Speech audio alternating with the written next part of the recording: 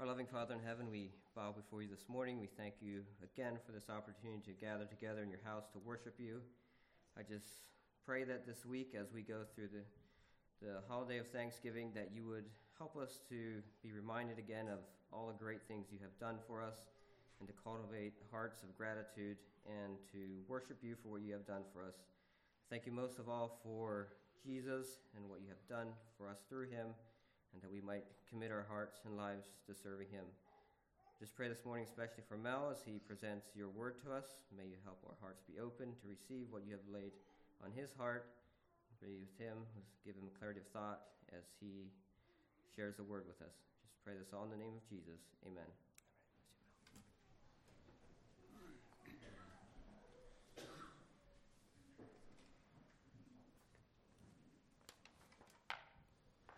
Greetings in Jesus' name and welcome to each one this morning. I guess I'll hope and pray for next Sunday to be a Thanksgiving message.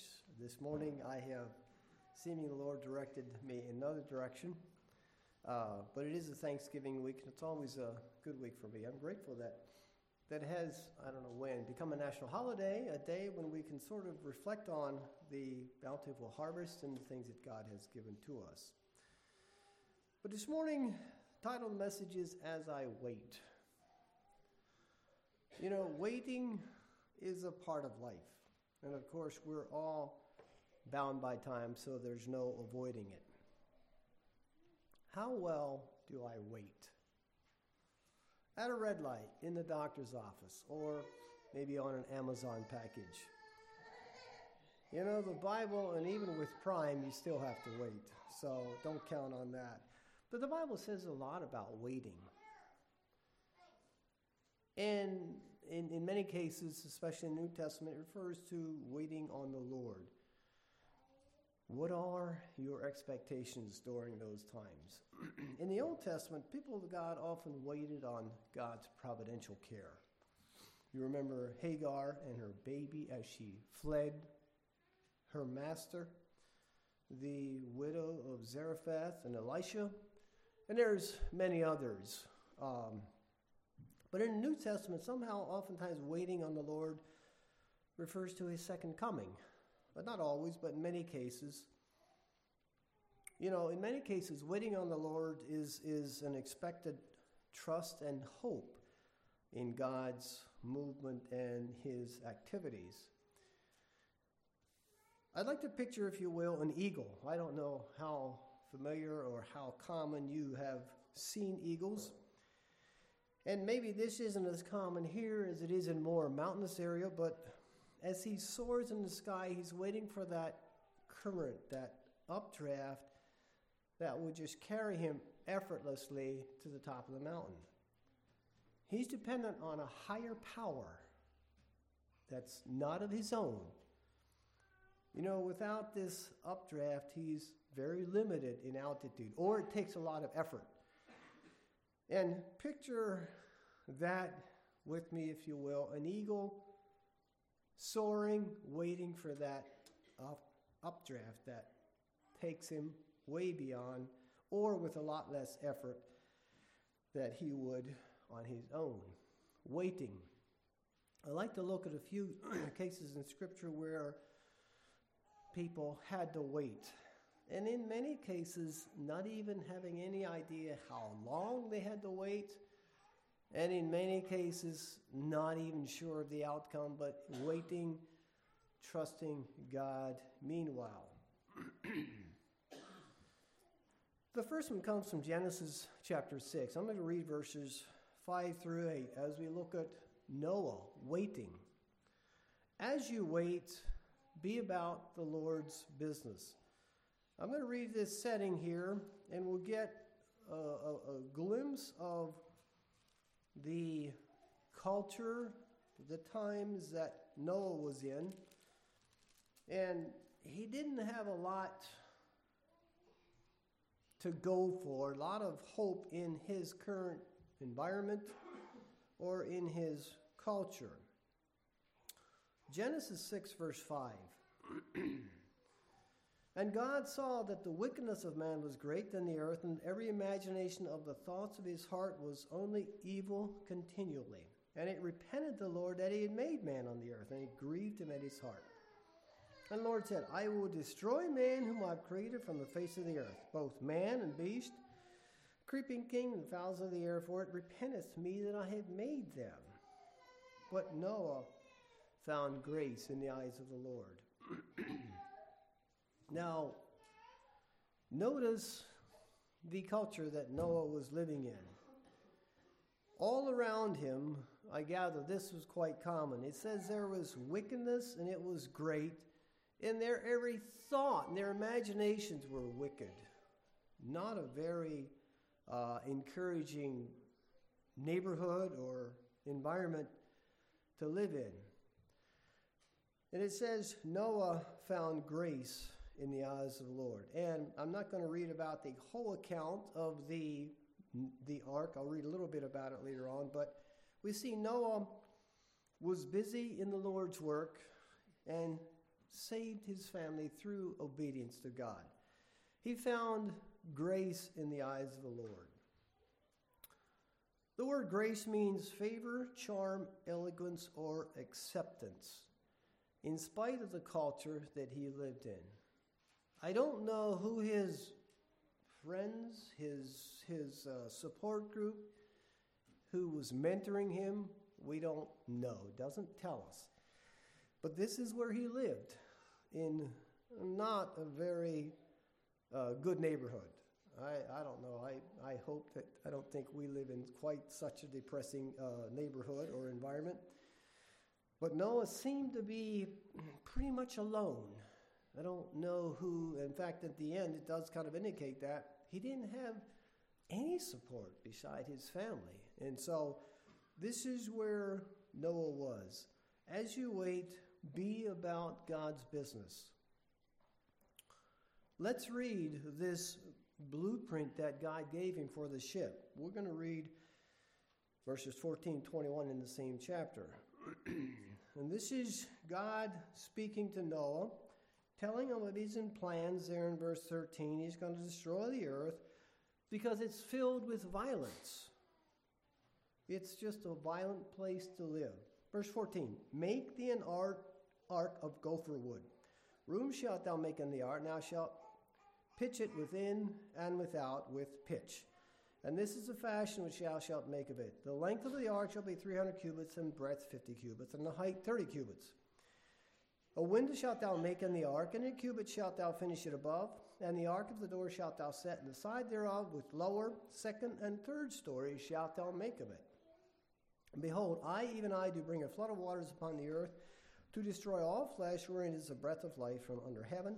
And everything that is in the earth shall die.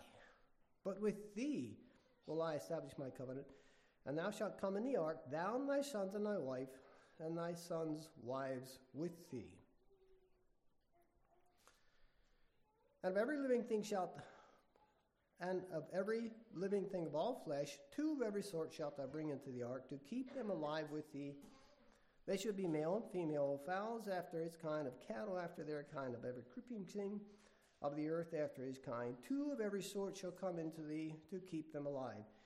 And thou shalt take unto thee of all food that is eaten, thou shalt gather of it, and it shall be food for thee and for them.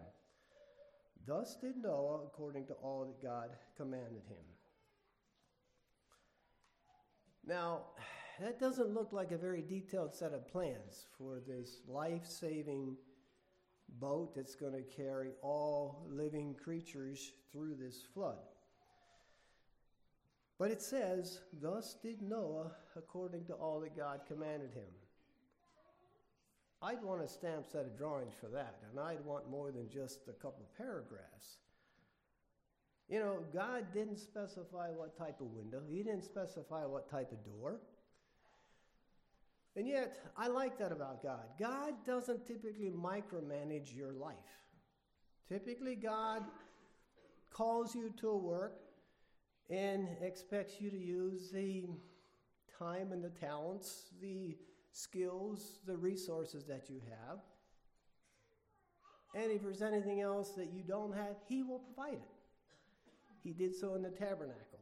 He had endued this certain individual, his name slips my mind right now, that was, sounded like he himself was a very skilled craftsman in metalwork, in woodwork, in everything. And what he didn't have, God made up for it. It tells us that. God will provide what you're lacking to do his work. But we see Noah about the Lord's business as he waited. I don't remember God giving him any kind of a time frame. Not even an estimated time frame. But 120 years, imagine waiting 120 years and building this boat in a desert. It didn't even rain, it never rained before that.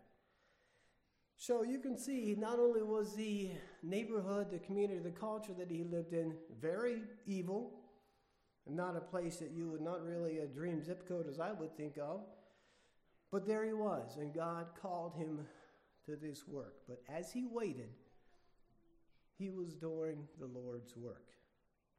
And I guess I'd like to encourage us in that.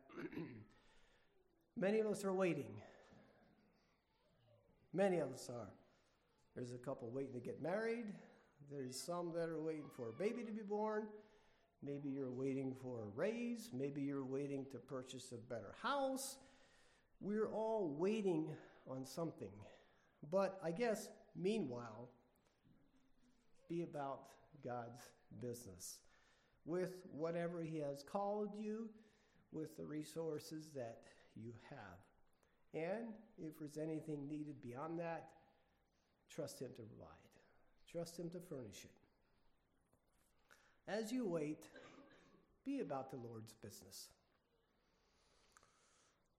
The next one, as you wait, focus on God's character. Turn with me to Daniel chapter 6.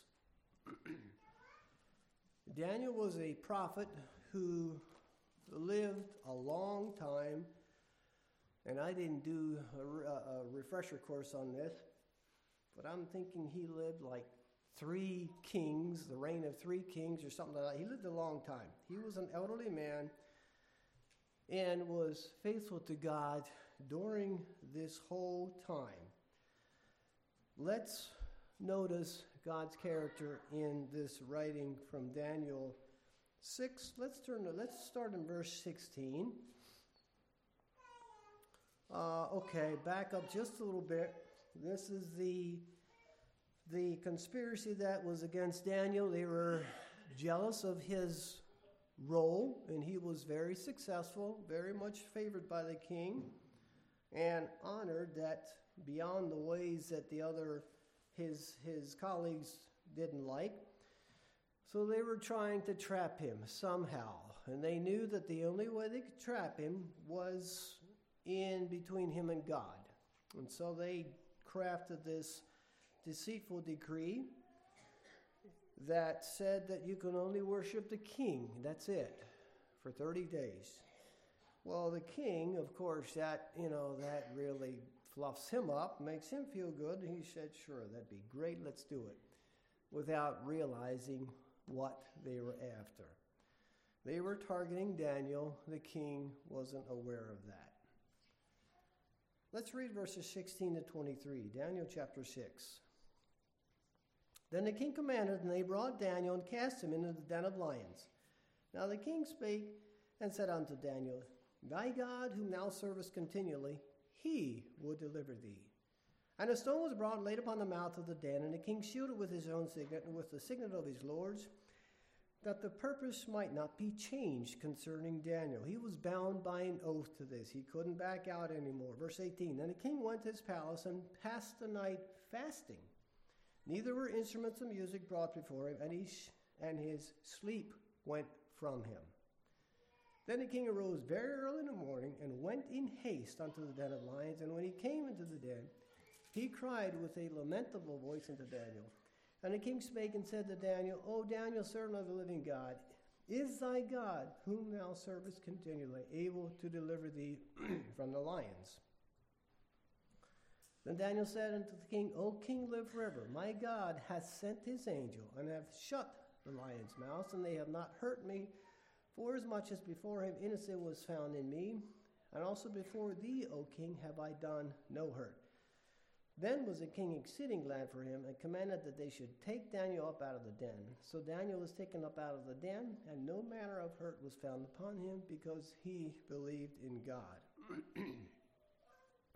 So there we have Daniel. Of course, the king couldn't back out on this. He couldn't change this edict, and so it was sealed. His sentence was to spend the night in the lion's den. The obvious intent was they would eat him and he'd be gone. That was the intent. That's typically what happened. But he wasn't counting on an angel shutting the lion's mouth. But notice the king's even faith in Daniel's God. He was quite sure that his God would deliver him.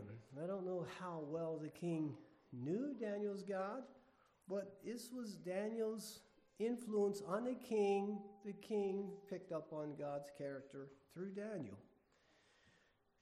Daniel was not hurt because he believed in God. You know, that's so incredible. It's very unlikely that the king had much of a personal relationship with God, but through Daniel, Daniel was one of his senior advisors, you might say, to the king. And of course, I can't help but suspect that this influence came directly from Daniel, and the king picked up on this. Daniel's God is a powerful God. Daniel's God is a real God. And we see that coming out in this reading right here. Daniel, too, was focusing on God's character. I don't know if Daniel expected that would happen. I really don't. It doesn't tell us. But I got to believe that Daniel had faith that either way he was going to be victorious. If not in this life, certainly in the next. But Daniel was not hurt because he believed in God, and his influence on the king also shows there as well. As he waited, he focused on God's character. The next one, as you wait, follow God's instructions that you already have. And sometimes those instructions are a bit vague. Turn with me to Acts chapter 1. We're going to look at the early church here as Jesus gave them instructions to go to Jerusalem and wait. Again, he doesn't give a time frame. There's no estimated time frame for how long they're going to wait. They didn't know if it's a week or 120 years. We sometimes don't know. But they were given instructions meanwhile. And this is only a couple verses. Acts 1, verses 4 and 5. And being assembled together with them, commanded them that they should not depart from Jerusalem, but wait for the promise of the Father, which saith he, ye have heard of him. For John truly baptized with water, but ye shall be baptized with the Holy Ghost not many days hence. And that's all they were given. I'm not sure what that meant to them. I'm not sure what they were expecting. I got to believe that they weren't expecting what they got. All they were told to do was go wait in Jerusalem. And again, we don't, like I said, I got to believe that they really didn't have any idea of what was coming. But here we have, just right a couple verses after this conversation continues, and Jesus disappears in a cloud, just rises up and disappears in a cloud. He's gone. And they were told to wait. Amazing. Meanwhile, the church went on. We see there in the end of chapter 1, the church went on. An elder was ordained, and they waited for 7 weeks, 50 days. 7 weeks. And then in chapter 2, we have that where the Holy Spirit was given. It says there they were gathered together in one place. And it says it filled all the house where they were sitting. Now, at this time, it's thought there was about 120 as part of the church, which is not a big crowd. It would probably fill up my house, and maybe yours as well. But they were in this house, and the Holy Spirit came, and it filled the house. It was everywhere around them. And we have Peter, of course, later on in this chapter, standing up and preaching to them. And we have, too, that Peter goes on and preaches to these people. And it says it was given to whosoever, or salvation is to whoever shall call on the name of the Lord Jesus. Now, that was a bit unusual in their day, because up until then, it was reserved for the Jews. Only the Jews were God's chosen people. But things were changing here. It was now opened up to all. Not only was the Holy Spirit reserved for the Jews only, but to all that called on the name of the Lord Jesus Christ. No longer did you have to be born from a certain lineage or a certain family or a certain heritage. It was to all that call on his name. So here we have, and of course, from then on, the whole book of Acts is filled with the effect of this Holy Spirit on these few people. And at the end of chapter 2, we have a huge growth surge in the church. They're going from 120 to 3,000. And then from there, they were scattered, and they went to the four winds, taking the gospel with them. Only through the power of the Holy Spirit, but following the instructions that they already had, which was basically wait. Wait. The next one, as we wait, sing of his goodness. And I know that I haven't arrived. I'm not saying this because I've done this all the time, because I get a little bit impatient sometimes too. But as I was thinking of this, I couldn't help but think of Tony and Nikki still waiting for their son Seth's healing. They're still waiting by his bedside. He's not responding very well, but they're waiting. They're hoping. They're trusting. We have another scene here where singing seems very out of place and unlikely. Acts 16, the story of Paul and Silas. When they were in town preaching, and here comes this girl possessed with a spirit and followed them, tormented them, even identified their source of power as being from the Most High God, as she calls him.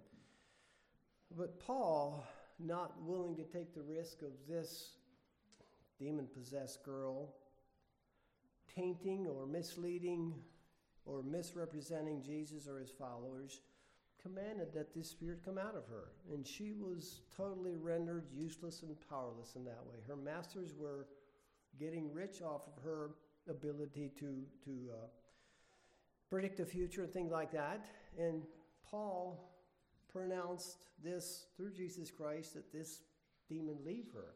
And it did. She was useless. She was powerless. Her masters were not concerned about her, but only their gain that came through her ability to gainsay. And of course, this was created quite a stir, quite an uproar. This was a good cash cow for them. They were doing well with this, and all of a sudden it stopped. And so they took things into their own hands. There was a mob formed, and they ended up in prison. Let's read chapter Acts 16, verse start 22. Just going to read a couple verses here. It says, "On the multitude," this is after they had stirred all the people up, and there was a big mob developing, "and the multitude rose up together against them, and the magistrates rent off their clothes and commanded to beat them. And when they had laid many stripes upon them, they cast them into prison, charging the jailer to keep them safely, who, having received such a charge, thrust them into inner prison and made their feet fast in stocks." So here we have Paul and Silas were unjustly cast into prison. But as you know, a mob can't be reasoned with. So here they were at the mercy of this mob, cast into prison, and whipped on their bare backs, and then to maximum security with their feet in stocks. Now, the old-fashioned stocks were usually at such a position where they're very uncomfortable, unnatural position, not a good place to be. But here they were in this position, and at midnight, which is the darkest hour of the night, Paul and Silas, it says they prayed and sang praises unto God. Amazing. You know, that certainly took a huge willpower. You would be in pain. Your joints would ache from being in an awkward position. It says they prayed and sang praises. Powerful. It says the prisoners heard them, and the earthquake shook the foundations, and all the doors flew open, and everyone's shackles fell off. Imagine that scene. Sounds like a great scene, except for the guard.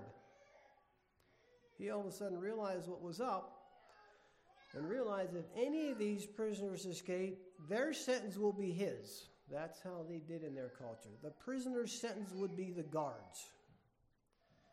So he was ready to commit suicide. And Paul called out to him and assured him that we're all here. Don't hurt yourself. You know, Paul was concerned and interested in the guard coming to salvation as well, which he did. And I'm sure singing at midnight under these circumstances took our strong will. This decision was not based on feelings. And again, maybe they weren't expecting to stay there long, but in spite of that, there they were as they waited, singing of his goodness and praying to God. As you wait, sing of his goodness. One more. As you wait, look ahead. And I'm thinking of 2 Timothy chapter 4. Paul was nearing the end of his life. And he had already been through this trial and was waiting for the final one. And we have his testimony here, 2 Timothy 4, verses 6 through 8. Just read a couple verses here. And this is his exhortation to Timothy, who was a younger pastor, was trained and mentored by Paul. Verse 6, for I am now ready to be offered, and the time of my departure is at hand. I have fought a good fight, I have finished my course, I have kept the faith. Henceforth there is laid up for me a crown of righteousness, which the Lord, the righteous judge, shall give me at that day, and not to me only, but unto also all them that love his appearing. A couple of words I want to notice here. Notice he says, I am now ready to be offered. This was like they would pour out on the altar a drink offering. Caesar was not going to execute him, which was obviously the plans, and that did happen. But he's saying, Caesar will not execute me. I'm going to give my life as a sacrifice to Jesus Christ. And that's what he did. He gave his life. He may have been overpowered, may not have had any choice, but in his mind, he gave his life. He talks about his departure. This has a couple of meanings, but I like the idea of the one meaning is to hoist anchor, to loose from moorings, and prepare to set sail. He was like ready to leave this shore and move on to the next. You know, death to Paul meant a release from this life and entrance into eternity.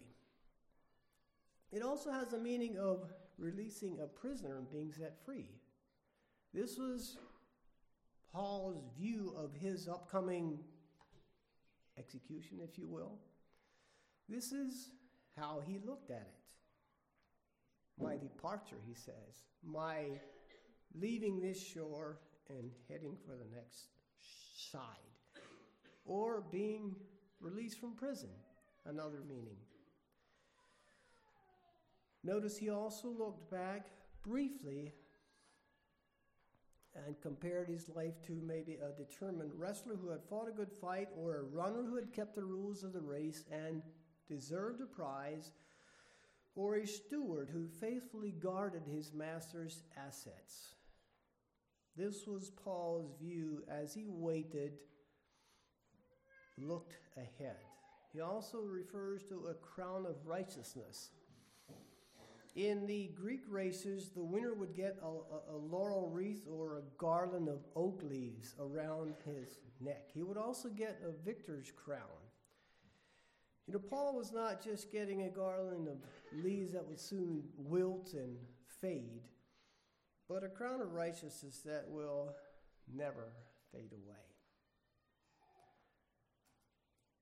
You know, as you wait, look ahead. And I'm not going to take time to read of all the sufferings and the persecutions that Paul endured for the sake of Christ, but there's quite a list. I think it's in 2 Corinthians, if you want to look them up sometime. He really had quite a life. And he came from that account where just before he was called by Jesus on the road to Damascus, as one, it says he was, I forget the wording, but he was interested in seeing these people get hurt and die, cast into prison and die if they would. Men, women, or children. He was a cold, ruthless man at that point. But then later on in life, he encourages Timothy to be as a mother nursing her child in dealing with the church. That's where Paul came from, and that's where he was at this point. As he waited many times in life, God was working through him. But at this point in life, he was nearing the end, and he did look ahead, but also looked back briefly, reflecting on God's goodness and God's high calling on his life. And it's my prayer that we all, as I said, we're all bound by time. There's no one exempt from that.